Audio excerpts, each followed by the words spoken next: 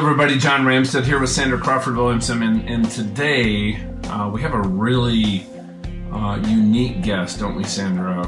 We've interviewed so many amazing people, but today we have Court Dial. He's an author, he's a speaker, he's a performance coach, but there was just something just incredibly special about Court, wasn't there, Sandra? Yeah, I mean, he is definitely, John, we've done this a long time, and he blew us away. I mean, he's phenomenal. He's humble, he's gracious, he's wise. He has these stories and just real life experiences that have made him the person, he is. And I mean, he's worked with top corporations in the world, and yet he is just so humble and down to earth. And I know everybody out there listening is going to be just hugely impacted by what he has to say. I know I was.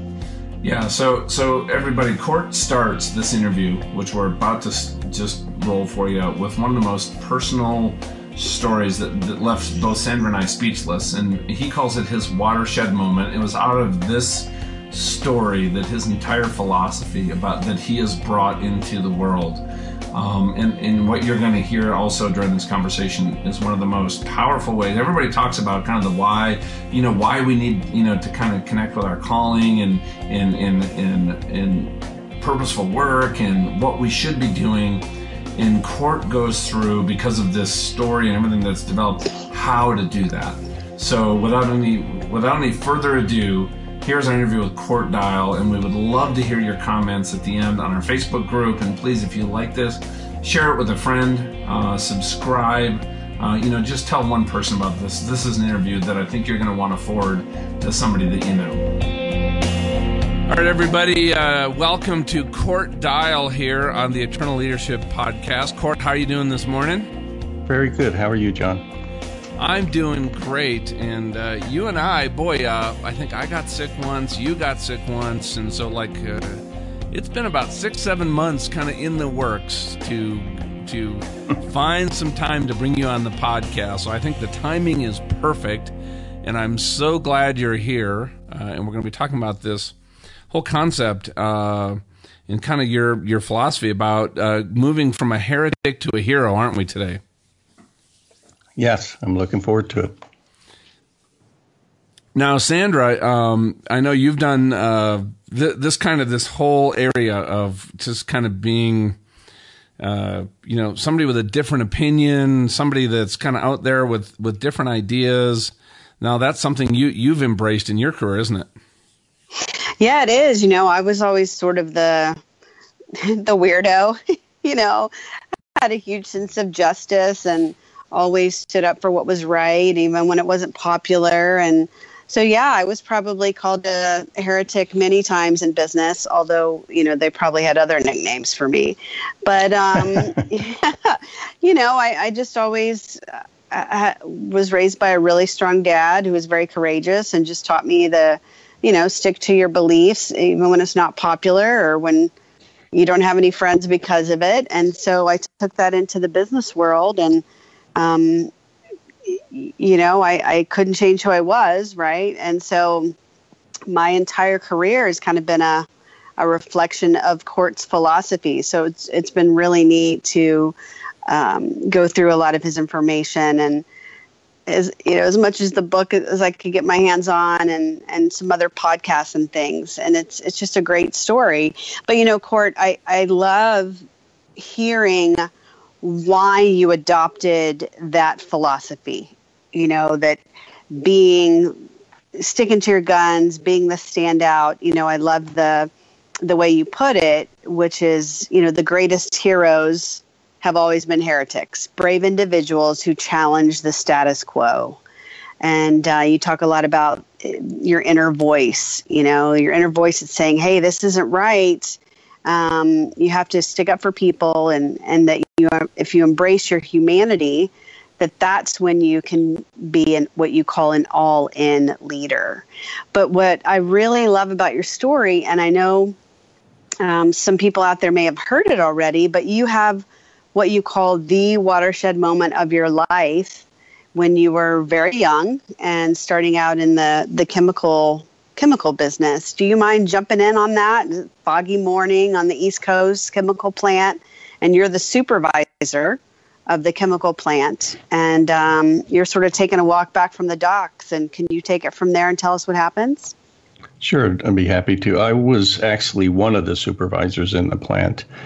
And I would say I was about a year into my professional career out of college, and I would describe myself as cocky and confident, and was sitting out watching the tall ships come into Philadelphia. It's a beautiful thing they do every year, and alone on the dock in a very peaceful moment, thinking about, how successful I am and just feeling totally content. And then my radio cracked.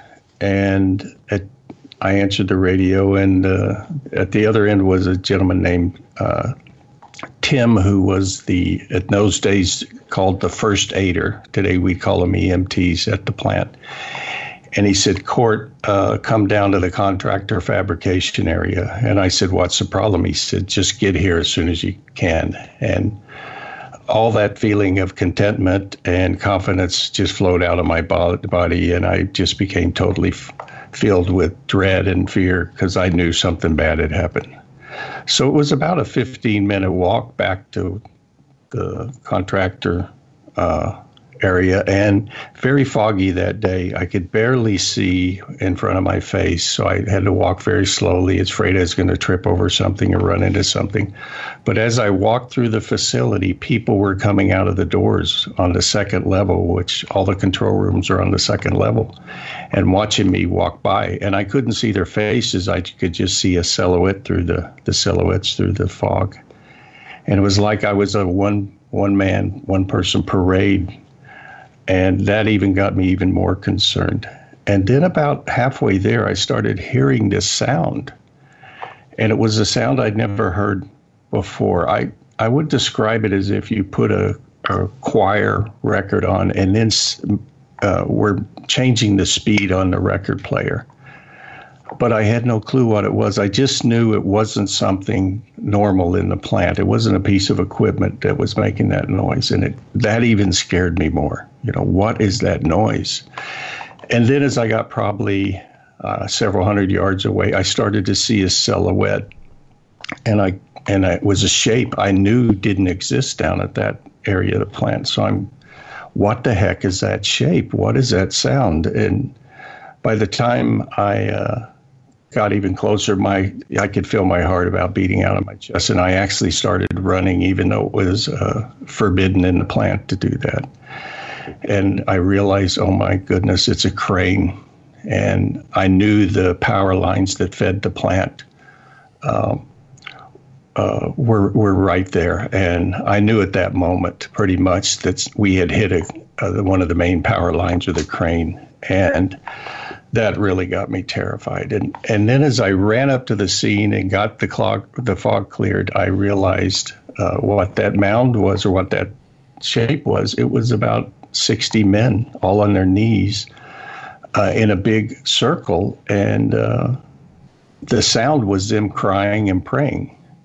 And as I walked up to this circle of men, they all sort of parted to let me through because they're contractors. I'm a company person. I got my big logo on my helmet. And so they parted to let me through. And as I got to the center, I saw this man. He was probably close to 60 with silver hair. I'll never forget his face, beautiful blue eyes. And he's looking up at the sky, and all of his hands and his feet are up in the air, this will sound strange, but one of my favorite parts of Christmas was my mother always allowed me to put the baby Jesus in the nativity scene. And typically that's what I thought. He looks like the baby Jesus in that nativity scene I grew up with. And he was looking up at the sky, a beautiful day that day. And he kept saying over and over, but I don't feel any pain. I don't feel any pain. And then I noticed Tom was right next to him, and he waved for me to come around to him. And as I started walking around that man, that's when I realized his hands and feet had basically been blown off by the electricity. And there wasn't a whole lot of blood, but there was a whole lot of fluids leaking, sort of oozing out of all of his hands and feet. And Tom grabbed me and pulled me down by my jacket.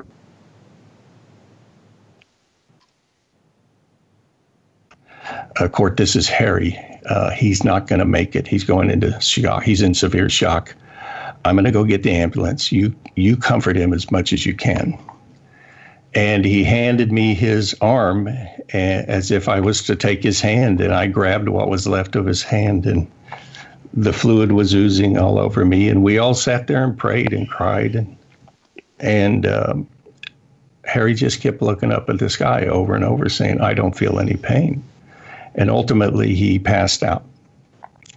And to be honest, I don't remember anything from that moment until sometime later. I woke up in the showers in the locker room at the plant, and Tom was undressing me. And he'd just taken my shirt off, and I drew back and I grabbed my shirt and said, what the heck are you doing? And when he grabbed my shirt, my sleeve was soaking wet and cold, and I sort of recoiled and threw it away from me. And I said, and what is that? What is that on my shirt? And Tom said, Court, you need to take a shower. You need to get undressed, take a shower. There's an important meeting you have to attend. And I said, but what about Harry? And he said, Harry didn't make it. He was pronounced dead on arrival. And I said, you mean we killed the man? And he said, yes, we killed the man. Now get in that shower and get dressed. There's an important meeting. And I really don't remember much after that other than waking up in the meeting. And I assume that Tom helped me get to the meeting.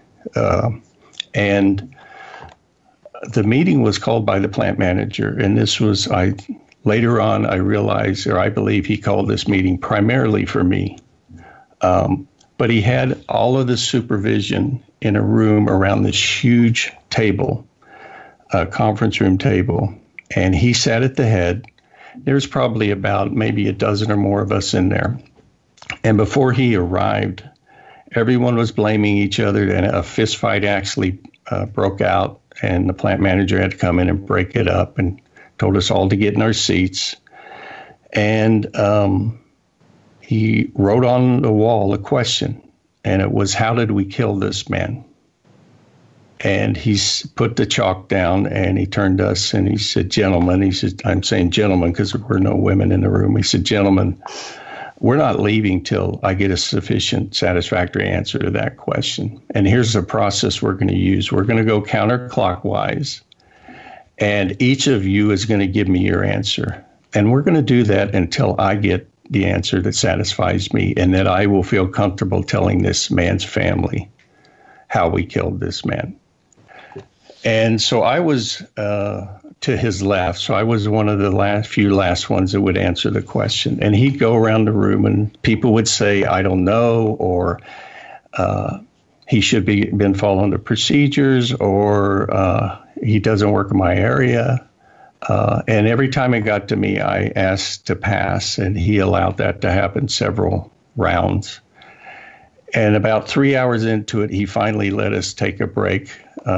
But he warned us that don't think we're going home until we answer this question. So after the break, he asked the question again. It came all the way around to me, and I asked to pass. And he said, Court, I know you have an answer. And Tom leaned over to me and said, give the man your answer. He deserves it. And I got upset, and I said, I don't know how we killed him. I held the man's hand as he died.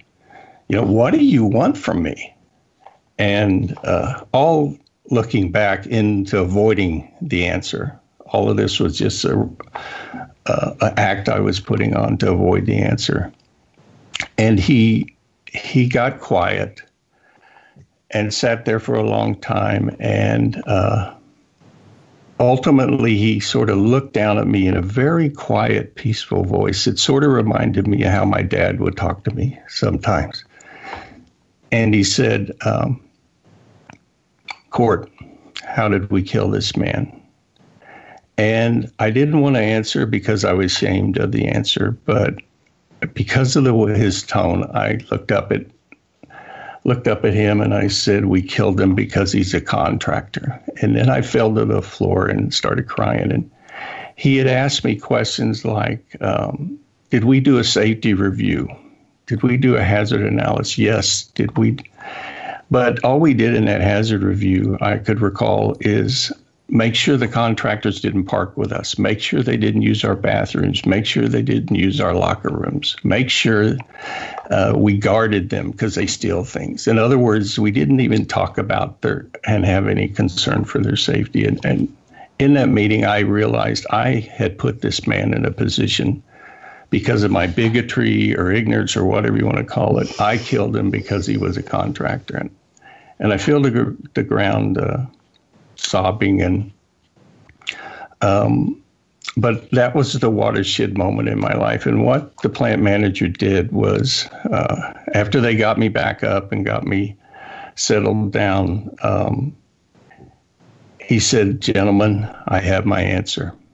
Please pray for Harry tonight, and we'll see you tomorrow. And I started to get up and leave, and he asked me to stay. And I was surprised because he said, Court, I knew you would be the one to answer this. And thank you for, and I said, I don't deserve any thanks. I should be put in jail. This is our number one responsibility here. And I failed at it miserably. And what really bothers me is I didn't fail because of an innocent mistake. I failed because I'm an ignorant bigot. And he said, well, I want you to go home for 2 days. I don't want you to come into the plant, and I want you to come back Friday, but I want you to spend those 2 days thinking about how you're going to reconcile this event and how you're going to use it to make yourself a better person and all of that. And so I didn't even tell my wife. I acted like I was going to work for 2 days and just drove around town and did what the plant manager asked me to do. And when we sat down, he said, so if you figured out what you've learned from this, and ultimately out of that conversation, the two of us made a commitment, which is a commitment's on my website today on the front page of one of my websites. And I am committed to the health, safety, and well-being of the men and women who design, build, operate, and maintain the world. And so that has really been my purpose in my life ever since that day. And I would say the other lesson I learned was that human beings are sacred beings. And I've developed what I call a thou relationship to human beings, where at that point in my life, some people were thous and some people were its. And at that point in my life, contractors were its. And I learned that one must hold the thou relationship to really everything, including this microphone that's in front of me right now. And those are the two lessons I took from that. But unfortunately, a man had to die for me to learn those lessons.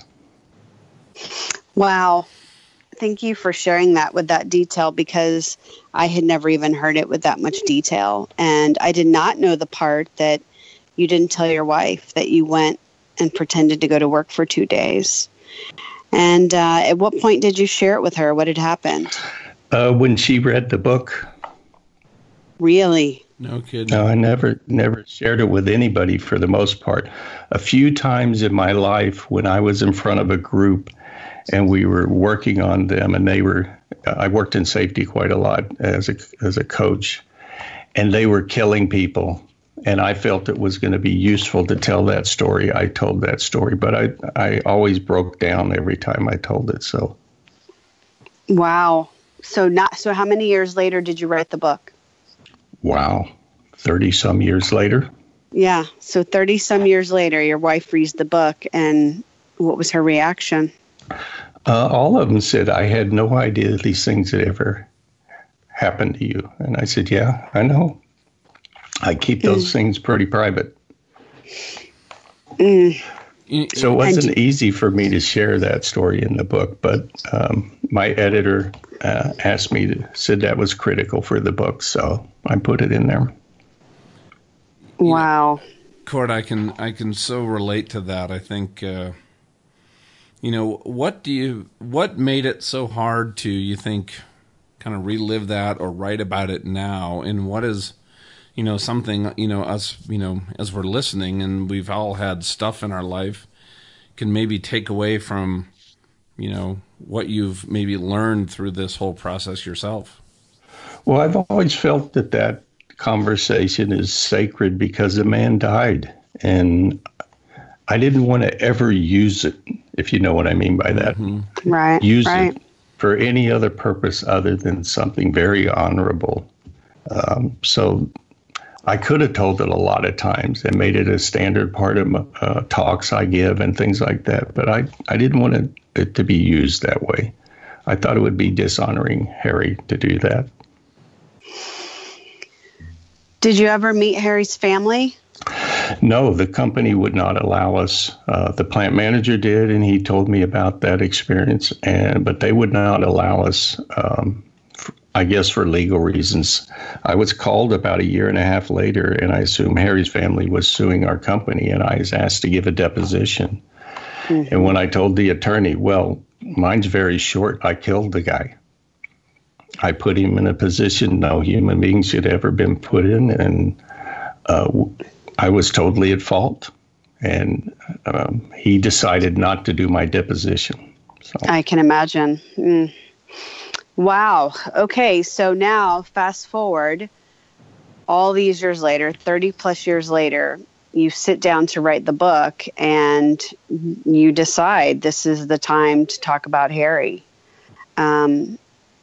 I know that had to be very difficult, but now that you have, our listeners out there are hearing this and thinking, wow, wouldn't it be great to learn from Court without having to go through something like that? So Court, you have something now that you've developed called All In Leadership. And you talk about the humanity in leadership and taking care of one another and standing up for people. Can you tell us a little bit about your All-In Leadership, like how you bring people along? Yes, All-In Leadership is based on 30 years of my research and efforts and work. Basically, I have been able to describe the most effective leaders. I see three forms of leader. You can lead a business. That's one form of leader that I work with, and a perfectly appropriate form of leader. You can lead a cause, but typically causes are against something, pro or against, and you're fighting with another group. I believe the most powerful leader is the leader who's leading a movement. And movements change the world. Movements change the future. The future is different as a result of that leader. If he or she hadn't envisioned this movement and created it and led it, the future would have not been the way it is. And so I often, when I go into coach, I talk about one of the concepts in All-In Leadership is these former leaders, they play a big game. And you'll attract more people if you play a big game. And so I try to help, most business leaders will say, well, I'm not leading a movement here. I'm just leading a business. Well, let's talk about that. Why are you really here? And ultimately, I help them figure out their real purpose and how they can put their faith, put their values into themselves, into this organization, and of course to produce the results. It's always about producing business results, but in service of what? And in too many businesses, they are willing to produce business results at the expense of people. And so the basic when someone says, what's an all-in leader? I say it's someone who can produce extraordinary history-making results while caring for people. It's as simple as that. Well, and the book, Heretics to Heroes, a memoir on modern leadership, it's been named the #1 business book of 2016 by the Globe and Mail. It was honored with the Gold Nonfiction Book Award. It is, top 10 on Amazon. I mean, just amazing results for this book, because I think it hits home with people, because you have these amazing personal stories, these real things that happen to you. And, you know, you say all along, hey, I'm just a normal broken human, and I'm trying to do the best with what the Lord's given me. Exactly. And I was extremely fortunate. When you read the book, you realize all the people, and that's part of being on that path I mentioned to you before we started recording, the Pauline path. When you're intentional and you're following the path you're called to follow, all kinds of people will show up in your life that you probably wouldn't even noticed. But you're so intentional and so clear on who I am, what I stand for in this world. What am I really up to in this day, as it could be the last day of my life? These people, you notice them, and you welcome them in. And in my book, there's a number of people who came into my life and mentored me and developed me into I think, a very effective coach I am today. Hey, Court, you mentioned, the path that you are called to follow. As you've walked on your different paths, how did you create that awareness or just clarity that you were on that right path? I think there's a lot of people that are kind of searching, or asking themselves that question: am I on the path that I'm supposed to be on? Does that make sense? Yes, a lot of people I coach from a business standpoint often ask me to coach them personally, and one of the most common questions, because they've read my book and heard me talk before, is, so how do I figure out what my path is? And there's a simple answer to that. In my book, I don't remember what chapter it is, but it's a chapter called Discovering and Following Your Bliss. And your bliss is what you experience when you're on the path. As I said earlier, when we spoke, the Indians say, when you're on your path, there's beauty before me, beauty behind me, beauty to the left of me, beauty to the right of me. You just feel surrounded by beauty and blessed. And in that chapter, my son-in-law and daughter came to me early when he was teaching school and she was doing something else, and asked me to coach them in that area. And I ultimately said yes, because typically you don't coach family members and people that close to you. But I had them do an exercise, which I have anyone who asks me this question. It's an exercise called A Day in Your Life of Bliss. It could be a week or a day, but essentially I require you to sit down and write a movie script of that day. And it has to be so detailed I could make a play out of it or a movie. You have to describe the scenery, where you're at, who you're with, what you're saying. You have to have all the dialogue. And it helps people get very clear on, if I could live my life of bliss, this is what it would look like. And invariably, everyone's able to do it if they're willing to put in the effort. It takes several weeks to do this and several attempts and drafts, because I'm always saying that's not good enough. I couldn't make a movie out of that. You got to get more detail. Why were you there? Give me all that. Ultimately, when they're done, I say, so that's it. That's your life of bliss. If you could live your life of bliss, that would be a typical day. Yes, it would. Okay, I got one question. Why aren't you living that life?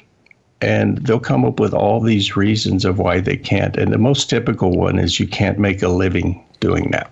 And that's what my son-in-law said. You can't make a living, because his day of bliss was doing nothing but working with young men and women in baseball and teaching them all the things that his faith bring to his life.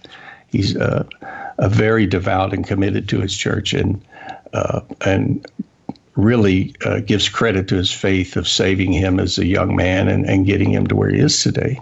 And he wanted to do that, and he wanted to use baseball to do that. Well, long story short, he's had a business doing that for 8 years and does very well. What was he doing before at the time that he wrote this, Court?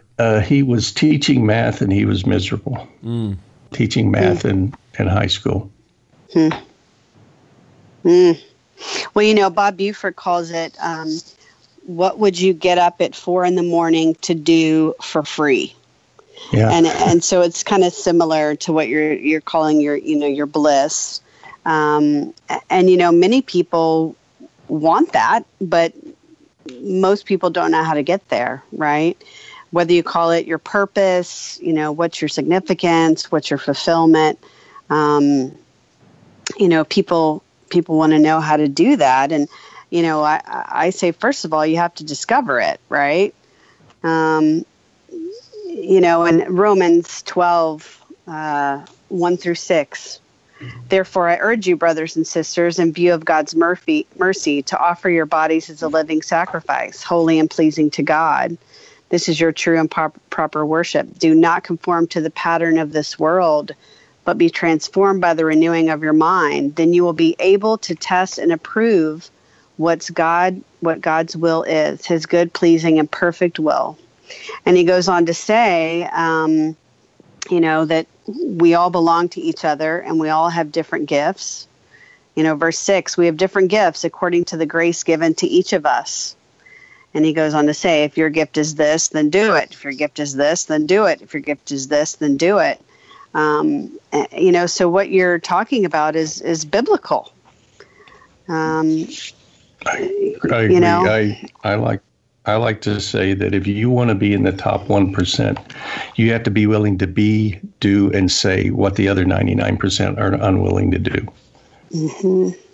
Yes. Well, and something you said earlier before we hit record, we were just talking about, or you made a statement that the most effective leaders, the people that you work with, are the ones that bring their whole selves into every part of their life, their faith, their values, their passions. And, I see, just working with a lot of leaders myself too, I think a lot of people have these self-imposed kind of constraints in doing that. And I would love your thoughts on that area about how do we bring our whole self, the self that God created us to be, into our role that we have in the world. Well, how I help a leader get there is I typically have them do a version of that exercise I just described. I have them sit down and do a visionary exercise where I want you to go to the future, and you're going to go visit the same company. Everything's the same there. Every molecule is the same. You're the same in the sense that you're there. What's different is they're performing at the level you want to perform at. So we've already talked about the level of performance this gentleman wants. So, for example, I was working with a general manager of deep water drilling for a company in the Gulf of Mexico. And he said, I would love to get where we deliver every well on budget, on time, our first attempt. It's never been done in the history of business and in the Gulf. So, okay, fine. So I want you to go to that future. Sometimes they'll say it's a parallel universe. I want you to go there. Every molecule is the same, but they're performing at this level. I want you to spend some time there. And I take them through this exercise. It takes about 20 minutes. And they basically walk around in that future. And ultimately, I get to the point. Now I want you to look at the John or the Court that's there. What's different about him than you? What is it that he believes? What is it that he says, that he does? And the best leaders have always been able to do that. They can go to the future, spend some time there, come back and articulate it in a way that's so compelling that others say, I want to be part of making that happen. And they become your follower. I want to help you realize that future. That whole process, when I work with a leader, typically takes 3 or 4 months, believe it or not. And that's several meetings for several hours a month, but they have to go away and write it all down. And ultimately, that is the future they're going to put in front of their employees and declare and start leading from, as I say, the best leaders lead from a future that they're inviting others to help them realize. They don't lead into a future. They're already there. They're there and already being and saying and doing it. They're inviting others to come in to do that. And when you say 3 to 4 months, is that 3 to 4 months? Let's say you were doing that with me, Court. Is that for me to really understand how I'm thinking, acting, showing up, what I'm doing, how I'm working with people? kind of that future self. So I'm really getting clarity on where I need to move toward. It's everything about the future. So in this gentleman's case, he got up in front of, about 100 of his folks, his most critical people in his organization of about 1,000, and he summoned them, called the summit. And on the day one, he got up in front of them and says, I'm declaring a new future for this business unit, and I want to spend some time describing it to you. And he was out there all by himself. I never, when I coach anybody, ever do any what I call the performing or up in front. I always help the leader play that role. And he got up and he spoke from his heart. And he actually wrote the foreword for my book, this gentleman. And he not only described what it would be like. So today, as oil and chemical workers, we're despised. We're seen as part of an evil business. The president at that time had just called them criminals after the Horizon event. The Deepwater Horizon disaster in the Gulf of Mexico, yeah. And the president has shut down the Gulf, and I believe for good reason. But he called them criminals, which I was disappointed in that language. But he said, we're not going to be criminals. We're going to be as respected as first responders, as the military. We play every bit important mission to the protecting the freedom and the quality of life that we enjoy here. And people don't know that. But in this future, they're going to know that. Presidential candidates will come to our rigs and they'll speak from our rigs, because you have to honor the oil industry. When you get on a plane, you'll be wearing your uniform, and the flight attendant will announce that please let the oil chemical workers off first, like they do first responders in the military. So he described what it would be like for them. And if you're one of those people, can you imagine the effect that would have on you? Then he described how they would work together. And then at the very end, he said, now I want to tell you about me and how I see me in that future. And he said, I see a very different, and his name's Marcel. I see a very different Marcel. And he went on to describe how he's going to be very different. And there were 3 major behavior changes he was going to make. And he declared those and said, I want every one of you to call me on this, when I'm inconsistent with it. And that was the beginning of a 3-day summit that he led for 3 days. And I described the entire summit through several chapters in my book. That's awesome.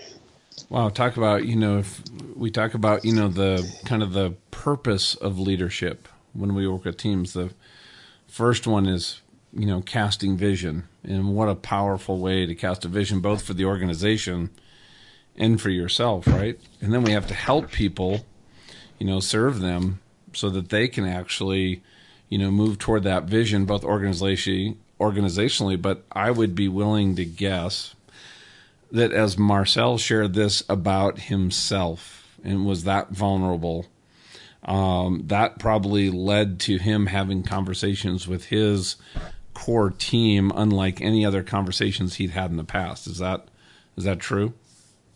Yes. I actually have a process. It's called performance transformation. That's part of what we're talking about here, where the leader leads the entire organization through. It's about an 18-month process. But yes, I went out after that break and just was walking around listening. Most of the people in the room sort of knew who I was, but didn't know me very well. But I heard them say things like, I would walk over hot coals for that man.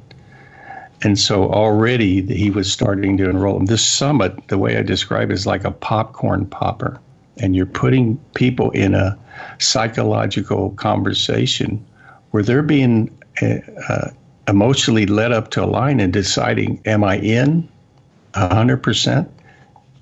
That's what I describe commitment. Commitment is a conscious choice to eliminate any choice but going forward.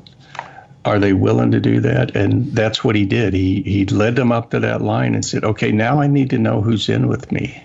And I describe in the book the process he used for doing that. And many members of his team were saying no one would come forth that they actually had a pool and who would be first if someone went forth, but they were predicting no one would come forth. Within about 15 seconds, there were 29 people in line ready to call a session and get to work on this. So. Wow. And they actually had a pool betting that people weren't going to follow Marcel in this vision as. Well, what I tried to do to get them off of that, no one's going to stand up. I say, I know they won't, but if someone does, who would be the first? Who would be the second? So it's like a baby pool, who will be the first? I actually had a woman named Suzanne. She ended up being the third. But it was my way of trying to get them unstuck from, you're crazy, Court. This have never happened. They're never going to be. We don't do this in this company. The last thing you do is stick your head up. It gets chopped off. Yeah, well, we're not working in that company anymore. We're working in the company Marcel has described. And in that world, people do stand up.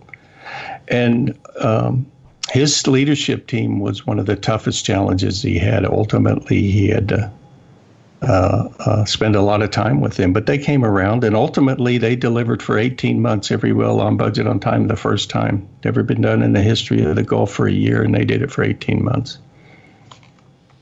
Wow. Is that what you describe as being a heretic, Court? Yes. No, well, for me, a heretic is someone who has the ability to envision a new future. I'll give you another example. While working in this in this company, a young man came in and knocked on my door, and he said, "I understand you're a coach." And I said, "Sure, you come on in." And he sat down and he said, "Our business unit they're probably going to be closing it down, but I know how to save it. I know what we need to do. I have the answer, but no one will listen to me. My boss has told me to shut up and never bring it up again." Mm. And he said, a lot "Would of you be people willing?" have experienced that, haven't they? Yes,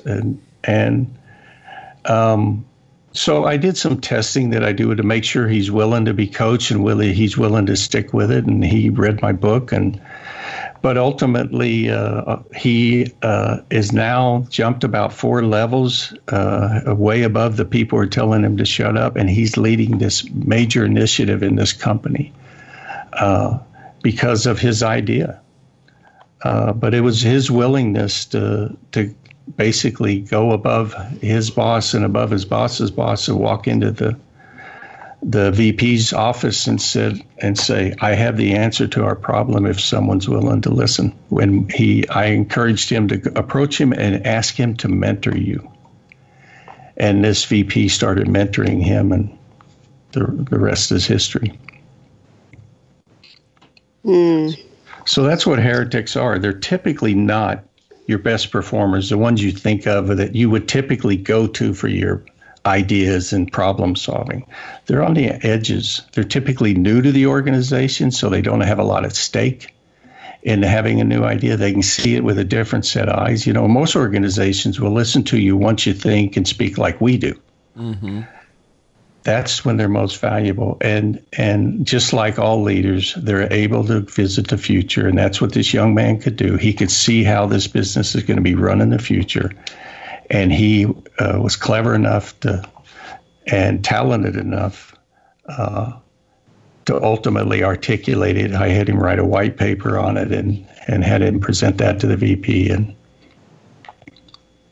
But you have to have courage. To be a heretic, you don't have it. He had zero evidence that he was correct. As I told him, that VP, you're not going to go any evidence. You're not going to walk in that room with any evidence or data that says you're correct. All you're going to walk in is what's sitting in your chair right now. That's the only tool you have. Let's talk about how you're going to utilize that tool and help this gentleman realize and have faith that you have the answer. And he won't have any evidence either. So it's more who you're being in that moment than what you're going to say or any data you need. He's going to look and say, "Can I trust my business unit to this young man?" Go ahead, Sandra. Well, I was just going to say, what I love about your story, Court, is that you're just so humble and, you take all of your learning and all of your experience and you just pour it into these other people that you're coaching. And I know there's going to be lots of people who want to get, in touch with you after hearing this, because you're one of the most authentic, humble coaches we've ever interviewed. Don't you think, John? Yeah, agreed. Yeah. And so, his website is CortDial, CortDial.com. The book, that you can tell I'm just a huge fan of because I keep talking about it. But the book is called Heretics to Heroes, a memoir on modern leadership. And, Court, I would love if you could leave us with one more story. Well, I don't know. What do you think? You think about the desert story, maybe? Well, I think I'll build on the story I just told. I talked about who that young man was being in that moment. That's a difficult concept for many people to get. So when I sit down with a leader, for example, this gentleman in the oil company, he was being called up to the board. And he had, about 89 PowerPoint slides and all this information. And I said, look, I want you to answer this question and think a long time about this question.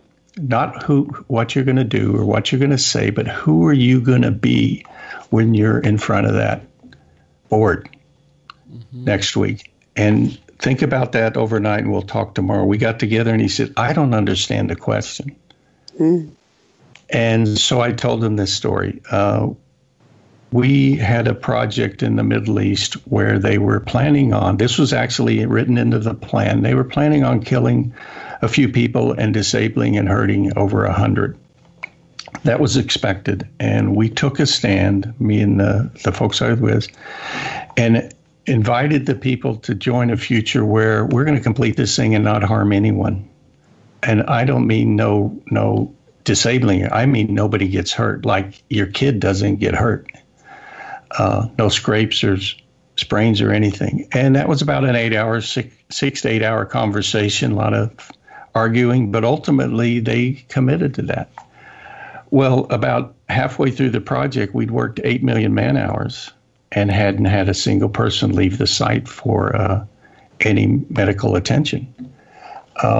They had a sister project, mirror image, that had already killed a couple and disabled a number of them. So they sent a team to try to figure out how we were pulling off this miracle. And as most auditors do, they look at things. They look at the systems and procedures and equipment.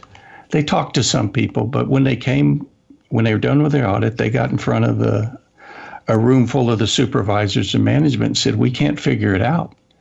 You have the same procedures, you have the same equipment, same suppliers. Yeah, people seem to be happier here, but that doesn't explain it. We can't explain it. Nothing's different.